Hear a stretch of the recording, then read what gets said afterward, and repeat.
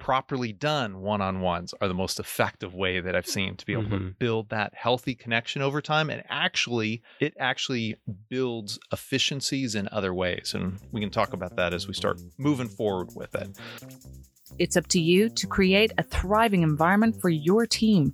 Discover how with Jason Hedge, owner of Launchable Leadership, and host Brad Webster, here to share practical tools to help you become the best boss. So, Jason, how are you doing? I'm having a good day today. I'm having fun. This is a great topic. I'm super passionate about this. All right. I'm so sold on it. One-on-ones. Why are one-on-ones important? One-on-ones are the things that build the connections, the relational capital to really get things moving. You're hired into that boss role not to do the job of your employees, but to help make everything that the employees are doing work together with all the employees. And so everyone wants to be known. Everyone wants to be understood. And they spend a lot of time at work. It's a majority of our functional day that is unbroken up that we're spending in an environment with people that hopefully we've got some friendships we're building, people that want to be there. And a good part of that is getting known. And one-on-ones are the most effective way that I've seen properly done one-on-ones are the most effective way that I've seen to be able to build that healthy connection over time. And actually, even though it's taking time out of the day away from your quote unquote productive work, although I would say this is very productive, it actually builds efficiencies in other ways. And we can talk about that as we start moving forward with it. When I first got to start my own one-on-ones, it honestly was really awkward because I also had that first person that I was trying it with was not very talkative. So if I had brought in a high I that loved to talk, it would have been super easy. But they were a high C. Oh, wow. And they were a very private person. And she admittedly was very uncomfortable with it. Wow. But she was willing to risk the time with me to go through it. That's funny. In the end, that was one of the dynamics that she brought out to say was instrumental in her personal growth through the position and even into some of the personal things because of the connections, the relational capital built during that time with the one-on-ones. Okay. So there's a normal one-on-one and then there's 310s. So what's the difference or what is different about like 310s format versus a traditional one-on-one? Many one-on-ones are just, okay, let's sit down and have some time. And one dynamic is that it's not regular. And the other is no one knows exactly when it's going to end. Because if you strike up a great conversation, it may last an hour and a half, 2 hours, and that builds out of everyone's day. So the focus with the 310s is that you're focusing in 10-minute intervals on 3 different things for a strict 30-minute one-on-one. And one of the key dynamics is that this is either weekly or every other week, but it's regular and consistent so that everybody knows that it's happening. And one of the beautiful dynamics about that is if they have questions during the week and you don't have one-on-ones, they need to ask those questions when they see you as a boss coming around in the work environment, because especially for some bosses that are gone or in different locations, they may never have that chance and email may not be the most effective way to do it. But if they have a one-on-one, they can oftentimes hold on to those, especially when they see that you're busy, because they know they're going to have a time to be able to bring up some of those issues. So it builds efficiencies in that way. And so this was from Mike and Mark with Manager Tools is what introduced me to this. And so they talked about this strict 30 minutes. 30 minutes. Because then you can plan on it and you put them back to back to back so they can't accidentally go over those 30 minutes because the next person's there. And so let me break down. So the 30-minute intervals, the first 10 minutes is all about connection. You're asking them about something that's important to them. So if they want to talk about work, they talk about work. If they want to talk about their weekend, they talk about their weekend. And one of the interesting things is if you start off with the same question every time to open it, you can start to take notes and start to see differences in their emotional state, even though they're not talking about it, by how their answer, their immediate words that they're choosing in the answer shift. Because for people that are a little more reserved, they're going to start off with fine or okay or good. Yeah, right.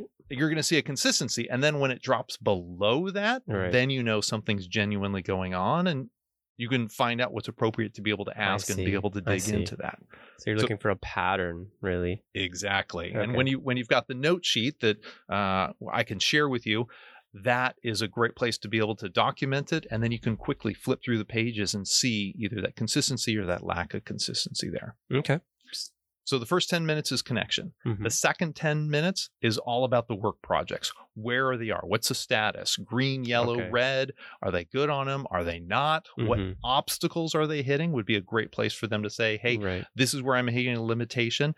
And then you get that opportunity to help push them in a direction to say, have you spoken to this person, or are you just expecting it? Mhm. Or it could be something for you as a boss that only you can do to be able to make that change, and you're removing obstacles so that they can move forward with it. Mhm. So Okay. that's the second. And then the third 10 minutes is all about coaching. And I'm a firm believer in coaching. You're growing other people, and a great Right. boss, the best boss, is always building leaders around them. And that's what you're going to do in this time. You're taking something that's important to them and providing opportunities, asking questions, and helping them to have that internal growth that's going on. For those that are weak employees that maybe you've done some write-ups with, or you're getting close to that point, this is the perfect spot to be able to focus intentionally on those things that are going to help them save their job and help them step into the potential that you originally saw when you hired them, that gold that you saw. Right. Yeah. And most of the time it's work things. Some of the times we just had a lot of fun on something personal for the individual that they wanted to open up about and Right. ask some coaching questions about how to grow that aspect or step into something that they're really passionate Right. about. Because I'm a firm believer, if you're helping them grow in life, they're wanting to pour more back into the work environment. Awesome. That sounds really good. So it sounds like a one-on-ones, and even not just one-on-ones, but 310s are pretty important. So how important would you say these would be in the work environment? They're immensely important. In fact, we were talking earlier about your own experience. So why don't you share about yours briefly? Because you got to do something similar in 310s of one-on-ones that you did before. You know, I worked for an organization, and this is the first place where I encountered the one-on-ones, and it was a little awkward at first, but then I think I immediately realized it was a place for me to be able to talk about stuff that I had questions about. I knew, even if it was slightly personal or just project related, I knew I was going to have set aside time to talk to my manager about that. And Right. You can plan ahead. It was always there. It was one of those locked in Wednesdays at 9:30. I knew I was going to Beautiful. have some sort of time to talk to him. It was really powerful. And so when I had my own office downtown, and I had interns there, I incorporated that into Nice. there. And so that was really powerful for my interns, for them to know that they were going to get that time with me, and they were going to get that time to just talk, chat, sort of decompress about some stuff. So it was very, I think, instrumental in the growth of those interns. So yeah. I love it. And two of the things that you talked about, the trust that I heard that was being built for you to be able to open up about things Mhm. can only happen when you've got intentional time. And the other thing is the value you're demonstrating to the employee. If you do this well, you're saying, I'm committing this time to you. And even if I'm traveling or something else comes up, we may move the time and change, but we're doing everything we can to not skip it, Right. because it's that important. And when you're demonstrating that to the employee by continuing to keep those commitments that you set up, that speaks volumes to the value, the worth that the employee is bringing into that workplace in there. So I hear you saying intentional time set in advance by the boss. Absolutely. Okay. What else? What are some of the other benefits? So we talked about already that the deeper relations, that relational capital that you're building up Right. by pouring into the employee, by showing interest in things that are important to them, always helps out. Same thing in the dating realm. With you looking at genuine interest in someone else, that helps in the emotions to be able to connect and trust. Everything gets built through that. And so in that time, you're asking about things that are important to them. You've also got happier employees in the middle of it. You Right. talked about that. Yeah. And that Mhm. you're you're open, you know you've got that time, and it helps produce that extra little bit of productivity because you didn't have to bug the boss every time that you saw them because you knew you were going to get an intentional time to be able to bring up those things. So you're actually bringing money down to the bottom line, even though you're taking, quote unquote, an hour, 60 minutes, 2 30-minute segments out of your quote unquote productivity. I think you're building in a whole lot more than that by relational equity. Exactly. Moving things forward. Commitment. Yep. So many organizations are still using the annual performance reviews. And I remember how painful it is to try to think of a whole year of performance things that have come up. And if you're doing the 310s and you're tracking down the information, you already have a place where you're documenting, and you just need to flip through to be able to see where you denoted, where they went above and beyond and they were stellar, and you can call that out. And you can easily see the performance issues that you were going through and the personal development plans that you might have put them on that you're referencing and talking about and coaching them through to work on things. So you've got all the information right there in one spot. A great place to be able to provide that direct feedback and work through things.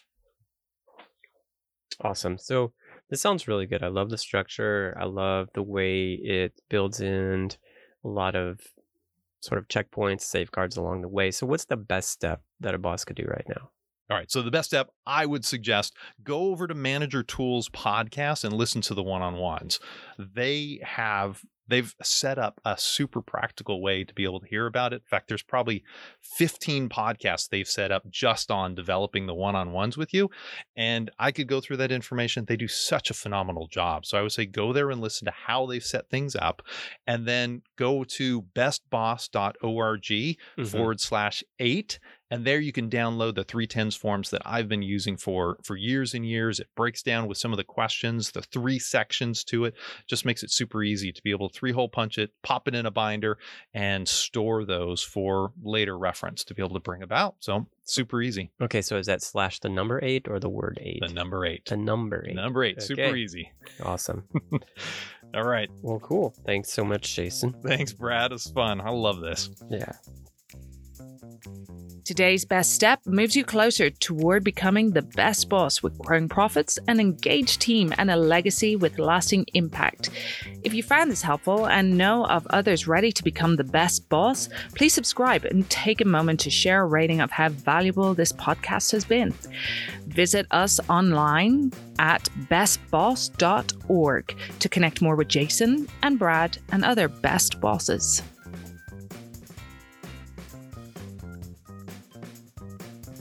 So Jason, you look pretty active. What sports did you play in high school?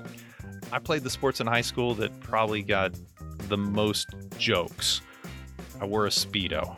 You wore a Speedo. Were you a swimmer? I did water polo for my first 2 years, which in water polo, I would usually put on 3 or 4 because the game is really played underwater. You don't see what's going on with the kicking, the stabbing, the scratches, and everything that happens. So if you only had on one suit, you would probably come out of the pool with no suit. So you need multiples just as a defense there. So I did water polo for 2 years, and then I lettered all 4 years with swimming. Wow. So you were one of those guys with a jacket with a letter.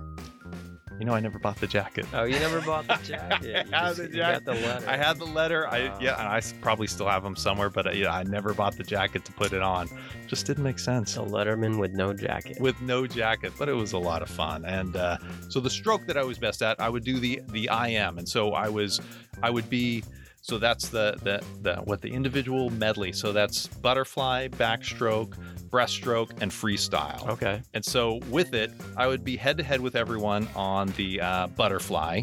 I would be ahead of everyone with the backstroke. Oh, wow. I would be in last place with the breaststroke, which was I was horrible at it. Wow. That frog kick I could get in, and then I would come back and redeem myself at some level with the freestyle. With the freestyle, all Man, right. that breaststroke just killed me each time. But it sounds like you're a backstroker. My dad, the same thing. That's what he did in high school. Oh, that's awesome. I don't know how that passes in the family genes, but it works somehow. Somehow. That's really good. Okay. All right. Well, thanks for sharing that fun fact. Thanks, Brad. Yeah.